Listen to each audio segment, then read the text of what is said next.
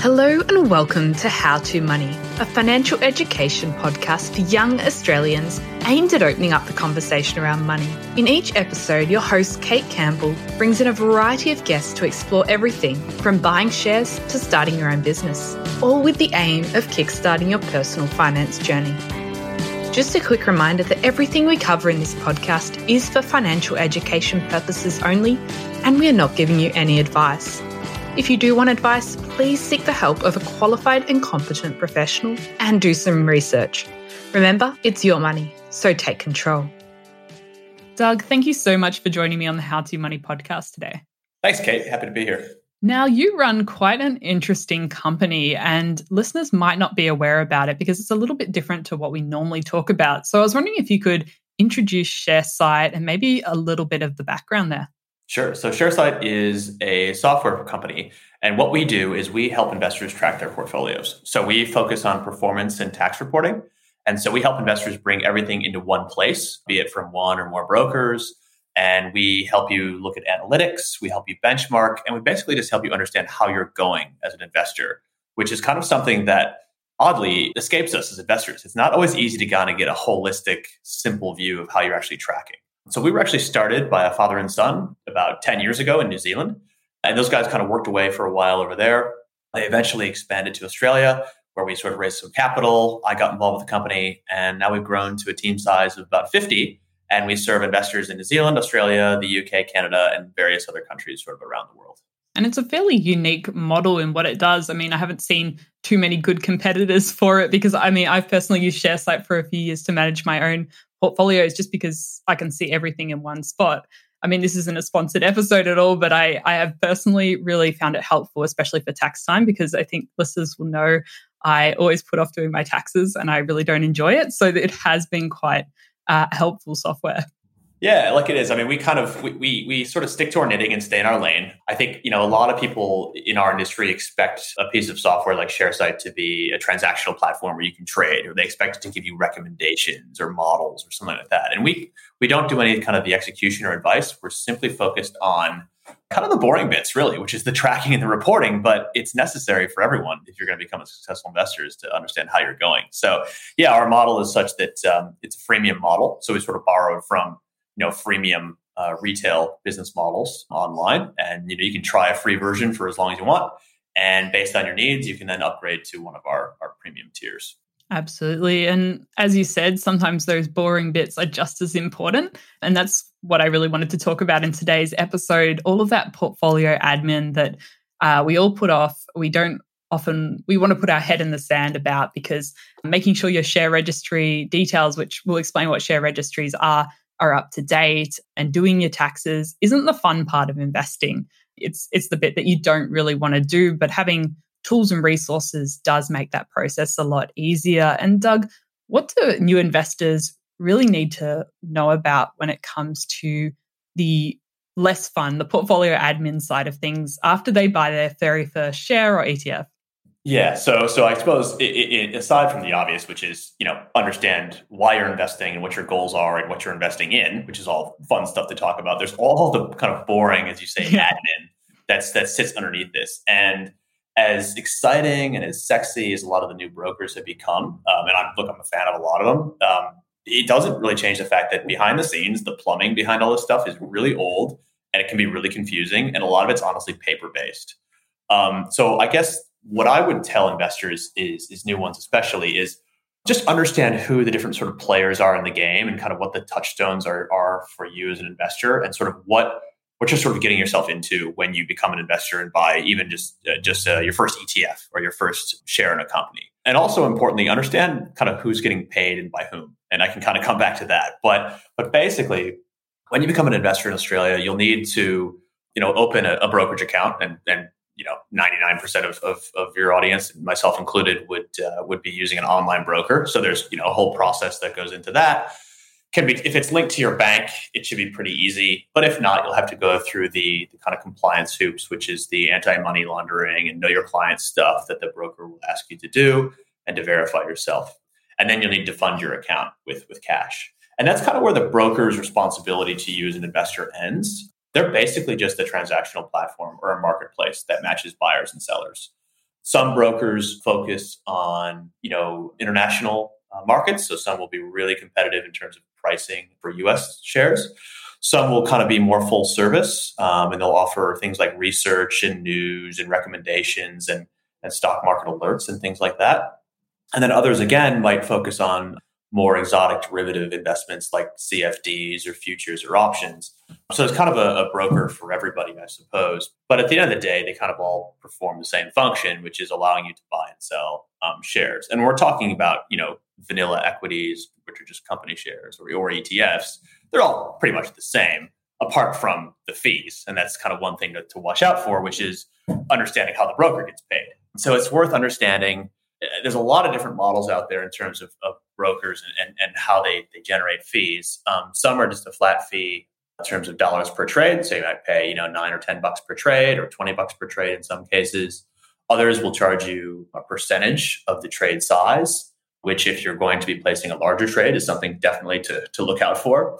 Others offer subscription-based pricing, so a lot like ShareSite or Netflix or Spotify, where you kind of sign up for a monthly amount and you can trade up to a limit. And then others, again, will purport that they're free, but often there's fees kind of baked in the free, quote unquote, trading that they offer. The most common way they do that is if they offer, say, free trading in the US, they'll take a percentage of the foreign exchange transfer between the Aussie dollar and the US dollar when the shares are actually bought. So that's kind of a quick rundown on kind of brokers and kind of how they make their money. And then I suppose, aside from that, the other somewhat painful reality that you're opening yourself up to as a retail investor is the share registry side of things. And that's where basically every company that's listed also maintains a relationship with a share registry. And you may recognize the names of Computershare or Link. Those are kind of the two biggest ones in Australia. Actually, Computershare is one of the biggest in the world from an Australian company founded way back in the 70s or 80s, I think, actually. One of the kind of the oldest school fintechs, actually, that I've found. And their job is basically to keep a track record of who owns what share. So somewhere in their database, they've got Kate Campbell owns, 100 shares of Telstra, or Kate Campbell owns 100 shares of BHP, or whatever it may be. They're the actual registrar of the shares. And so when you purchase shares in a company or shares in an ETF, you'll then be given an account and you'll get a whole lot of literature in the post, unfortunately, from the registry. And the other function the registry performs is they are the ones who pay out the dividends in most cases for companies as well. And so basically a company who pays a large dividend, again, like Telstra, they will basically take a huge chunk of cash at their dividend date. They'll then send it on to the registry, who then divvies it up and parcels it out to you, the investor, as well. And so there's kind of that bank connection then between, your registry account and then where the money goes into your bank account as well. So those are kind of the two major touchstones that you kind of can't get away from, I suppose, as a retail investor, unless you're doing something like buying shares directly in a share offering, which is a bit more rare and tends to be kind of more sort of like staid companies like a medical insurance company or a railroad or something like that who do direct share offerings, which is probably not relevant for the audience today. Absolutely. And I guess before we get into share registries, there are occasions when people need to deal with share registries and occasions when they don't. And that really depends if the broker is a custodial or a non-custodial model, which can be really confusing, those words and holder identification numbers. Are you able to explain a little bit the difference between a custodial and non-custodial broker and then what holder identification numbers are? Sure, yeah. So I'll take the second one first, the holder identification number, or the HIN as it's known, or the shareholder registration number, or the SRN as it's known, kind of perform the same thing. So basically, the Australian market is actually quite robust in terms of the way it protects the retail investor. And so if you're going to use kind of a mainstream Australian broker like a CommSec or one of the established sort of independent Aussie online brokers, you'll be given what's called a HIN. And what's nice about the HIN is it's basically a number, or think of it as an account or kind of a container that you are given, and it's only yours, and you hold those shares in your name. So it's almost like you're like a little company operating sort of by and for yourself, and you own those shares and kind of no one can take them from you. And the cool thing about the HIN is you can actually take it from broker to broker. And so if you started trading, say, with ComSec, again, I use them because they're the biggest, and years ago, and you think, oh, you know what, I'm going to go try out this new broker. ComSec maybe is not for me. Maybe it's a bit expensive. You can take your HIN with you from kind of broker A to broker B, and that'll follow you around for your investing life. So it's a really useful thing in that it's sort of this protective vessel that you have to kind of hold your shares in. And it's one number, and you can use it, and you kind of plug and play from one broker to another. That can get a bit messy, though, just because when you do transfer from one broker to another, your trading history will often be lost in the process. And so your HIN is basically just the balance that says, okay, Ms. Campbell, you own these shares. It's worth this much money. Go from A to B. It has no portfolio track record, which is actually a big part of where ShareSite comes in, because we maintain that history regardless of what broker or how many brokers that you're using. And that kind of leads into the custodial, non-custodial model. So the custody model is where a financial institution will hold your assets in custody. And if that sounds like a boring statement, it is.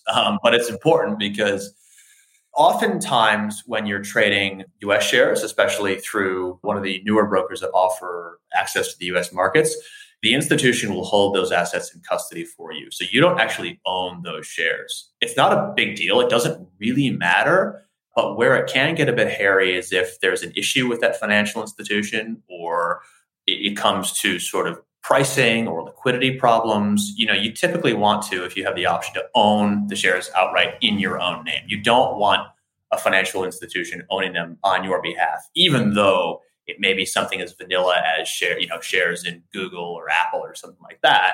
It typically doesn't matter. But I'll give you a story. I had moved to Australia in 2007, and then the GFC hit, of course. And as an American, as I'm sure you can hear in my accent, I had an account with an online broker there that faced some real financial pressure because of their lending division. And there was all kinds of questions as to whether or not this bank would survive. And so basically, I called them up day after day and was like, hey, can I get my money out? And they were like, we'll let you know.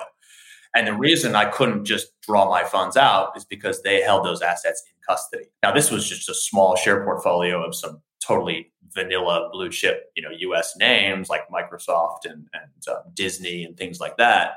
But again, that's not my money. They held that in custody, and I was sort of the low man on the totem pole. And I eventually did get my funds out, but that's kind of the danger of having assets held in custody. That's an extreme example, but that is a difference between, say, the custody model and a non-custody model, or holding your shares in a HIN.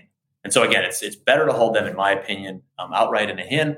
But if you're going to be trading in overseas markets, it's not always possible to do so, and it's not that big of a risk. But that is just an important difference to highlight. Yeah. And so you'll know if they tell you they're going to issue you a HIN, that you know it's a non-custodial model and everything's in your own name, and it makes it really easy if you want to change from ComSec to stake or whatever you want to do down the track. That's right. And that also means that the ATO will have line of sight into what you're doing. And I don't mean that from like a big brother standpoint.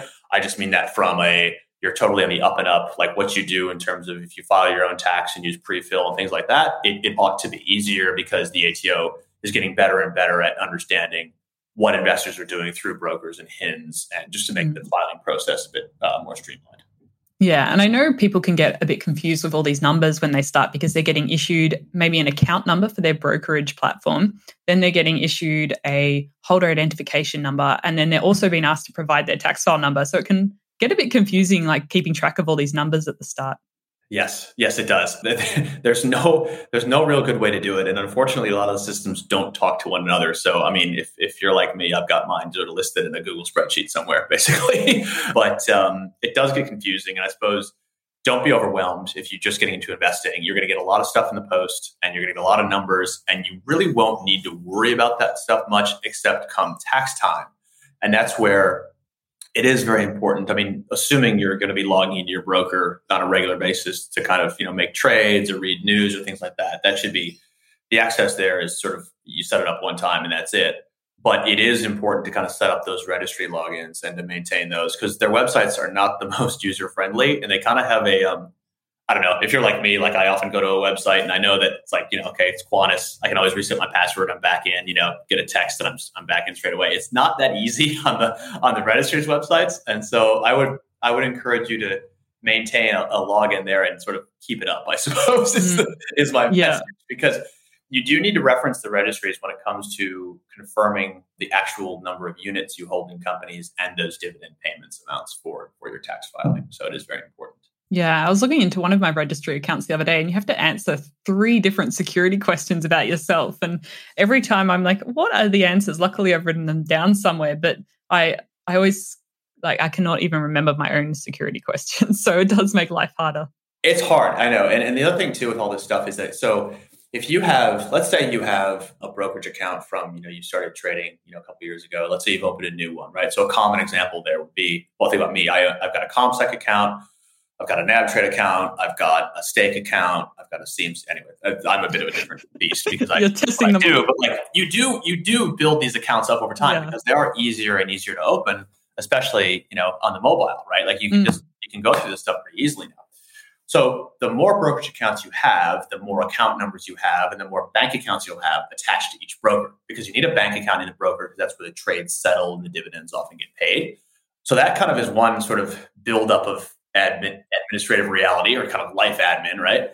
And the other thing is that there are 3 or 4 mainstream share registries in Australia. So if you own a company on each share registry, it's up to the company to pick which registry they use. You're then going to have 4 accounts with the registries and 4, mail centers sending you stuff in the post. And so you kind of have this matrix effect where you have like brokers and registries, and it can get kind of overwhelming from an admin standpoint. Again, I don't want to dissuade anyone from investing, but that is where ShareSite does help, because we can bring all the brokerage information, so all of your trading history in, to give you a portfolio look that's current, and your history is all in there, and then we'll show you how you're actually tracking.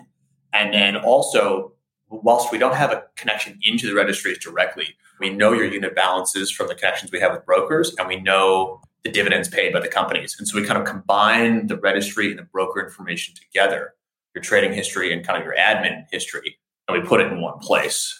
So we do try to kind of bring down the pain when it comes to the admin threshold of investing. But it is still kind of old school when you think about how we operate as investors, as opposed to other things, be it booking travel or whatever it may be, right? Yeah.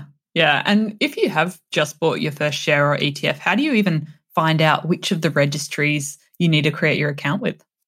You will be told, basically. I'm trying to think if it may be listed in the broker itself, but chances are you'll just get something in the post, say a week or 2 later, that'll say, hey, congratulations, you need to set up an account with Computershare because we're the registry for, say, the VAS ETF, Vanguard LG Shares, or something like that. So you'll kind of be fed the information that's required. So just look out for that letter in the post.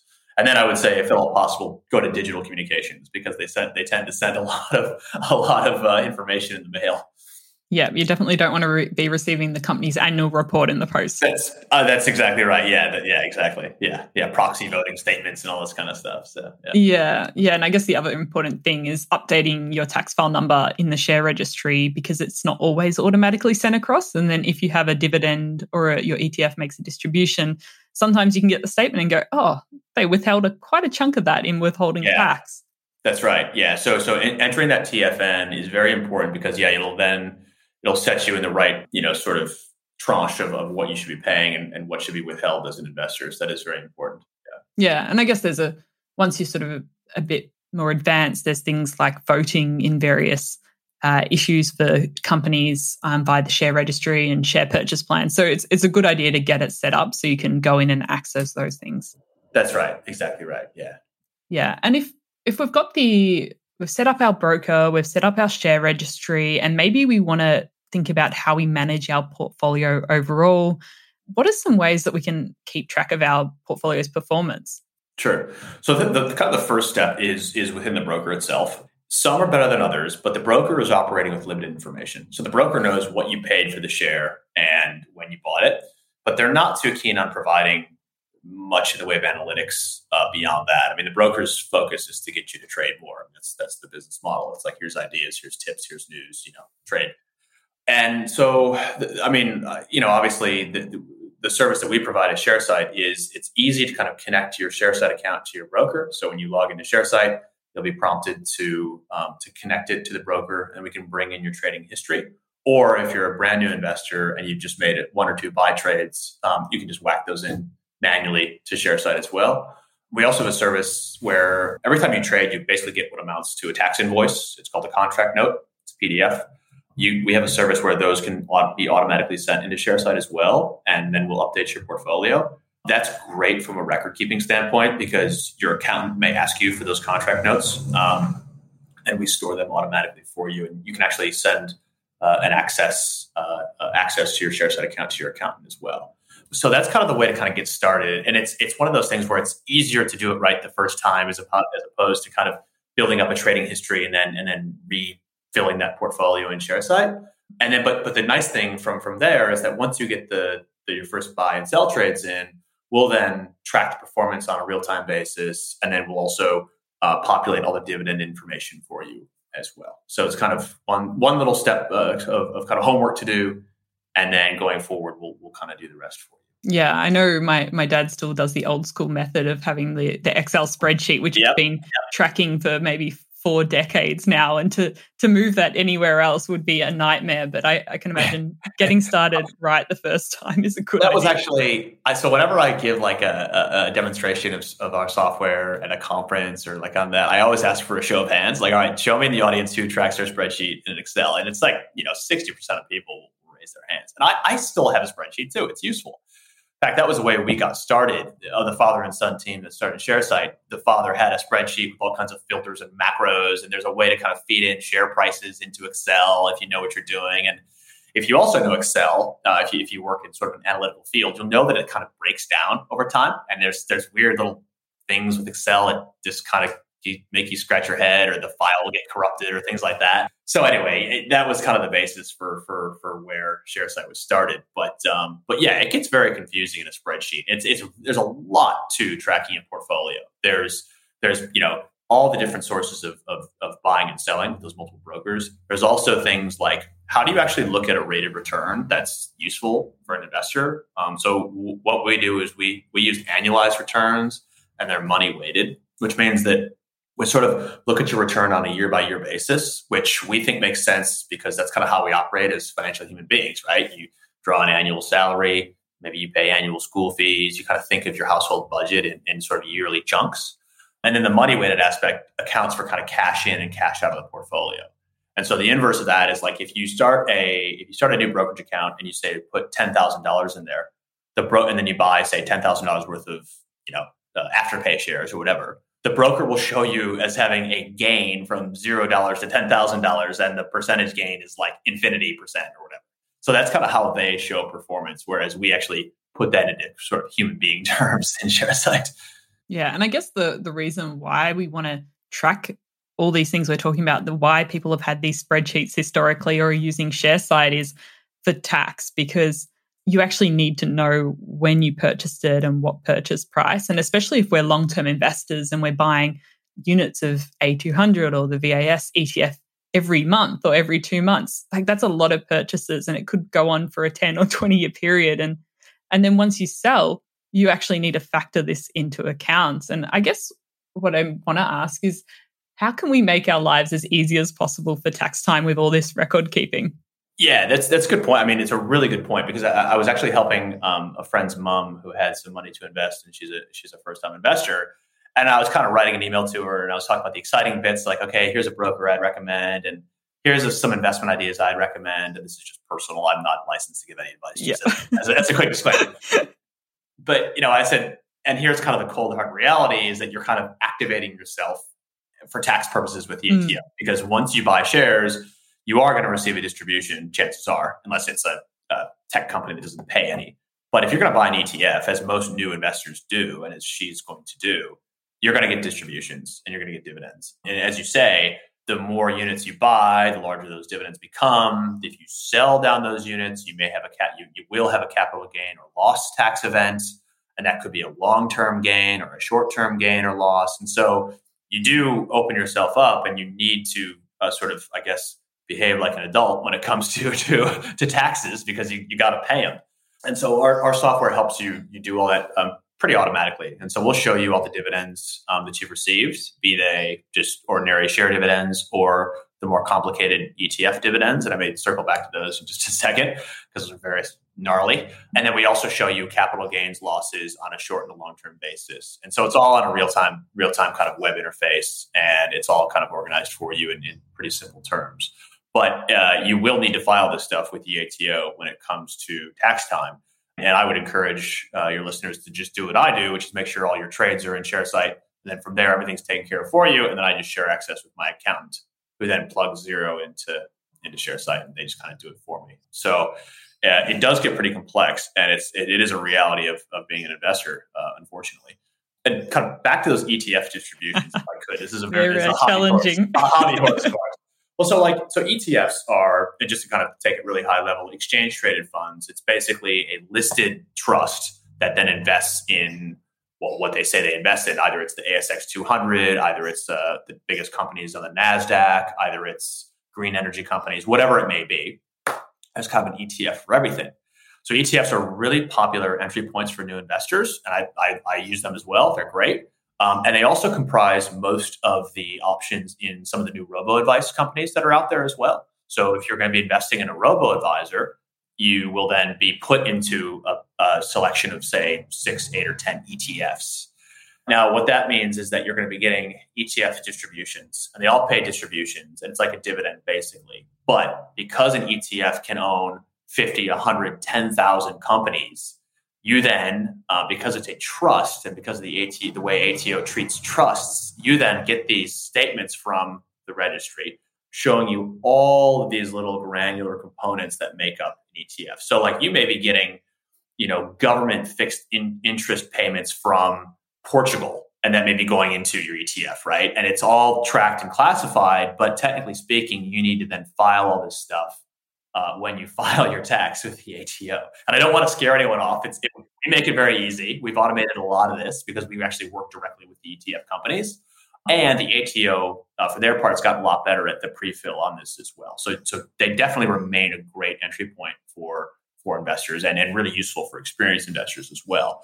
But just the way the Aussie tax system works and the way these things are classified as trusts, it can get really complex. And I don't want people to be overwhelmed when they receive those distribution statements from, say, Computershare, and they've got these long alphanumeric lists of, foreign source income, this, blah, blah, blah, blah, blah, So it's a rather unpleasant reality of being an ETF investor, unfortunately.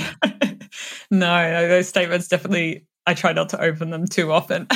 They are overwhelming, and I guess that's a tool like ShareSite is very helpful with that, and just sharing access with your accountant. I think the great thing is it's up to 10 free holdings so most new investors can use it without paying a cent forever, really.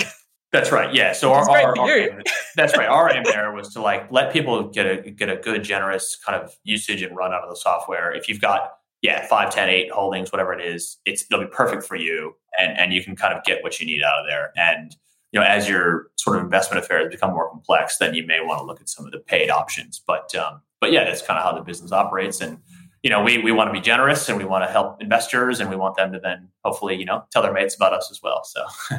Are there any other things about portfolio management while we're on the topic that you think investors really need to know about, especially at the beginning? Yeah, I think 2 things that I would call out are kind of building blocks of being a good investor is, understand benchmarking. And I think benchmarking is often one of those things that people kind of, they think they know about, or they see it, like if they've got, the sort of morning show on and they show you what the S&P 500 did overnight, or they show you what the ASX 200 did yesterday. Often those are called benchmarks. They're not. All that is just what the market as a whole did, and it's an index that tracks the market. That's interesting. I look at it in the morning, especially sort of in the times we're in now, where there's a lot of volatility and a lot of uncertainty out there. But the thing is like a true benchmark for an investor, whether you're just starting out or you're experienced, is, well, what is my goal as an investor, and what else could I be doing with my funds? What's my kind of plan B as an investor? And so in my case, I track my portfolios against kind of I guess, relative benchmarks to kind of my strategy as an investor, right? So I like to invest in technology companies, especially software as a service companies, SaaS model, which is what ShareSite is. It's online software. And I like to think that, I know a thing or two about those companies and I like to buy their shares. But in that case, I'm going to track myself against maybe a NASDAQ ETF, right? And I use an ETF because let's say I'm not doing a very good job as my own sort of household portfolio manager, or let's say I'm really busy or whatever, my realistic investment alternative is to actually just put my money in that NASDAQ ETF, right? So it's a true alternative investment, not just the NASDAQ price index, but the actual ETF. And so I always encourage people to think, okay, if I wasn't running this money myself, who would I give it to and how are they going? And that's kind of what I think about as benchmarking. Another example of that for me is there's a Vanguard sort of balanced ETF that you can buy. It's called VDBO, which is a great ETF, which is kind of a balanced option that would look a lot like a corporate super kind of fund. And again, it's like, okay, if I'm really busy, maybe I should just consider turning a portion of my portfolio over to VDBO and let them do their thing, right? So can I realistically beat what those guys are doing? I don't know. So that's what I like to encourage people to think about when it comes to benchmarking. Don't just look at the market index. Think about sort of what your plan B is as an investor. And the other one that I tend to kind of at least begin to encourage people to think about is asset allocation. And before your eyes glaze over, it's I'll try to make it as not non-academic as possible. But asset allocation basically means like, okay, what assets are you exposed to as an investor? Are you going to be buying shares? Okay, are those shares Aussie shares? Are they US shares? Are they tech shares? Are they resource shares? What sort of type of assets are they? Are you going to be investing in cash? Are you going to be investing in fixed interest or bonds or property or things like that? And just understanding that those asset classes perform very differently over time. And so kind of the rule of thumb is that if you're going to be a long-term investor and you're willing to kind of ride the waves and some of the ups and downs, equities, stocks, shares are the way to go for that. If you are somebody who is looking to kind of preserve your capital, maybe you're getting ready to buy a home or you're getting ready to retire, then you're going to want to look at safer, less volatile investments that don't perform as well, but aren't as subject to kind of world events like bonds, fixed interest, cash, things like that. So that's kind of a core building block of how we want to think as investors. I think oftentimes we think of like, okay, I'm going to become an investor. I'm going to buy stocks. I'm going to buy shares. And that's fine. That's good, especially if you're younger. But you want to think about that sort of over time in terms of what you're exposed to as well. Like if I think about my personal situation, like you own a home.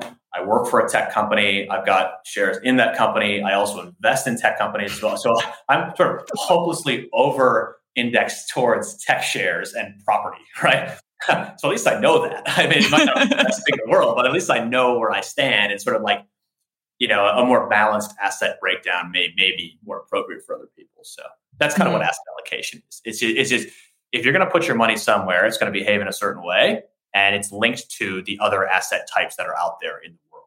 Right now, we're sort of going through a period where there's a lot of uncertainty around, obviously war, but inflation and interest rate rises. And so those asset classes are all kind of behaving in a negative way, unfortunately, in terms of returns. Yeah, wonderful. I think asset allocation is a great topic for a whole different episode too. There's a lot to talk about. And before we wrap up today's episode, Doug, I was wondering if you can leave my listeners with your number one tip for them. Number one tip, I would say invest in a company that you understand, know, and use, right? So I would say, my first investment was in Disney. And this was in a stock picking competition that my econ teacher ran in high school. Econ, it's just an American way of saying economics. It was a macroeconomics course in year 12, I would say senior year of high school. And we picked Disney because we understood the company. And what I like to do is download the annual report because the best companies in the world provide really high quality annual reports. And it's a chance for the company to kind of show themselves off, talk about what they do, talk about their values. And there's a lot of information in there. And if you're talking about a market like Australia, the ASX, or the US, they're highly regulated markets. And so what goes in there is all fact checked. It's all legit.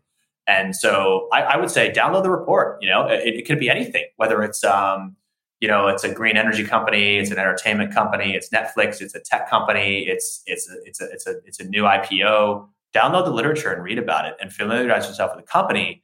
And it makes it a lot easier if it's something that you use in your daily life. So maybe that's a good way for people to start investing. That would be my number one tip. Yeah, absolutely. It can be very overwhelming out there. And starting with something you know and understand, like Disney or Netflix, is a great way to go. That's right. That's exactly right. Yeah. So I recently gave some advice to a friend of mine, and we landed on Microsoft, because they understand Microsoft and they've been using Microsoft their entire lives, so. Yeah, absolutely. And Doug, if people want to learn more about you and maybe check out ShareSite, use the free version, where should they go? Yeah, so just go to sharesite.com. You can sign up. It takes 2 seconds. It's just a tech platform, so you don't need to worry about any of the banking or any of the scary HINs or any of that kind of stuff we talked about. Just sharesite.com, sign up. You can add a few trades just on a trial basis, or you can connect into your broker and you can get started with a free plan. Absolutely. Well, Doug, thank you so much for coming on today and sharing your knowledge. I think there's a lot for people to take away about managing their portfolio and just getting some of the basics right at the beginning and just making their life a lot easier over the long term. Yeah, thanks very much for having me on, Kate. Appreciate it. Thank you for listening to this episode of the How To Money podcast. If you enjoyed this, please leave us a review on Apple Podcasts and send any questions our way via www.howtomoney.online. You can also catch us on Twitter and Instagram at HowToMoneyAUS, and we'd love to hear from you. You've been listening to the How To Money podcast.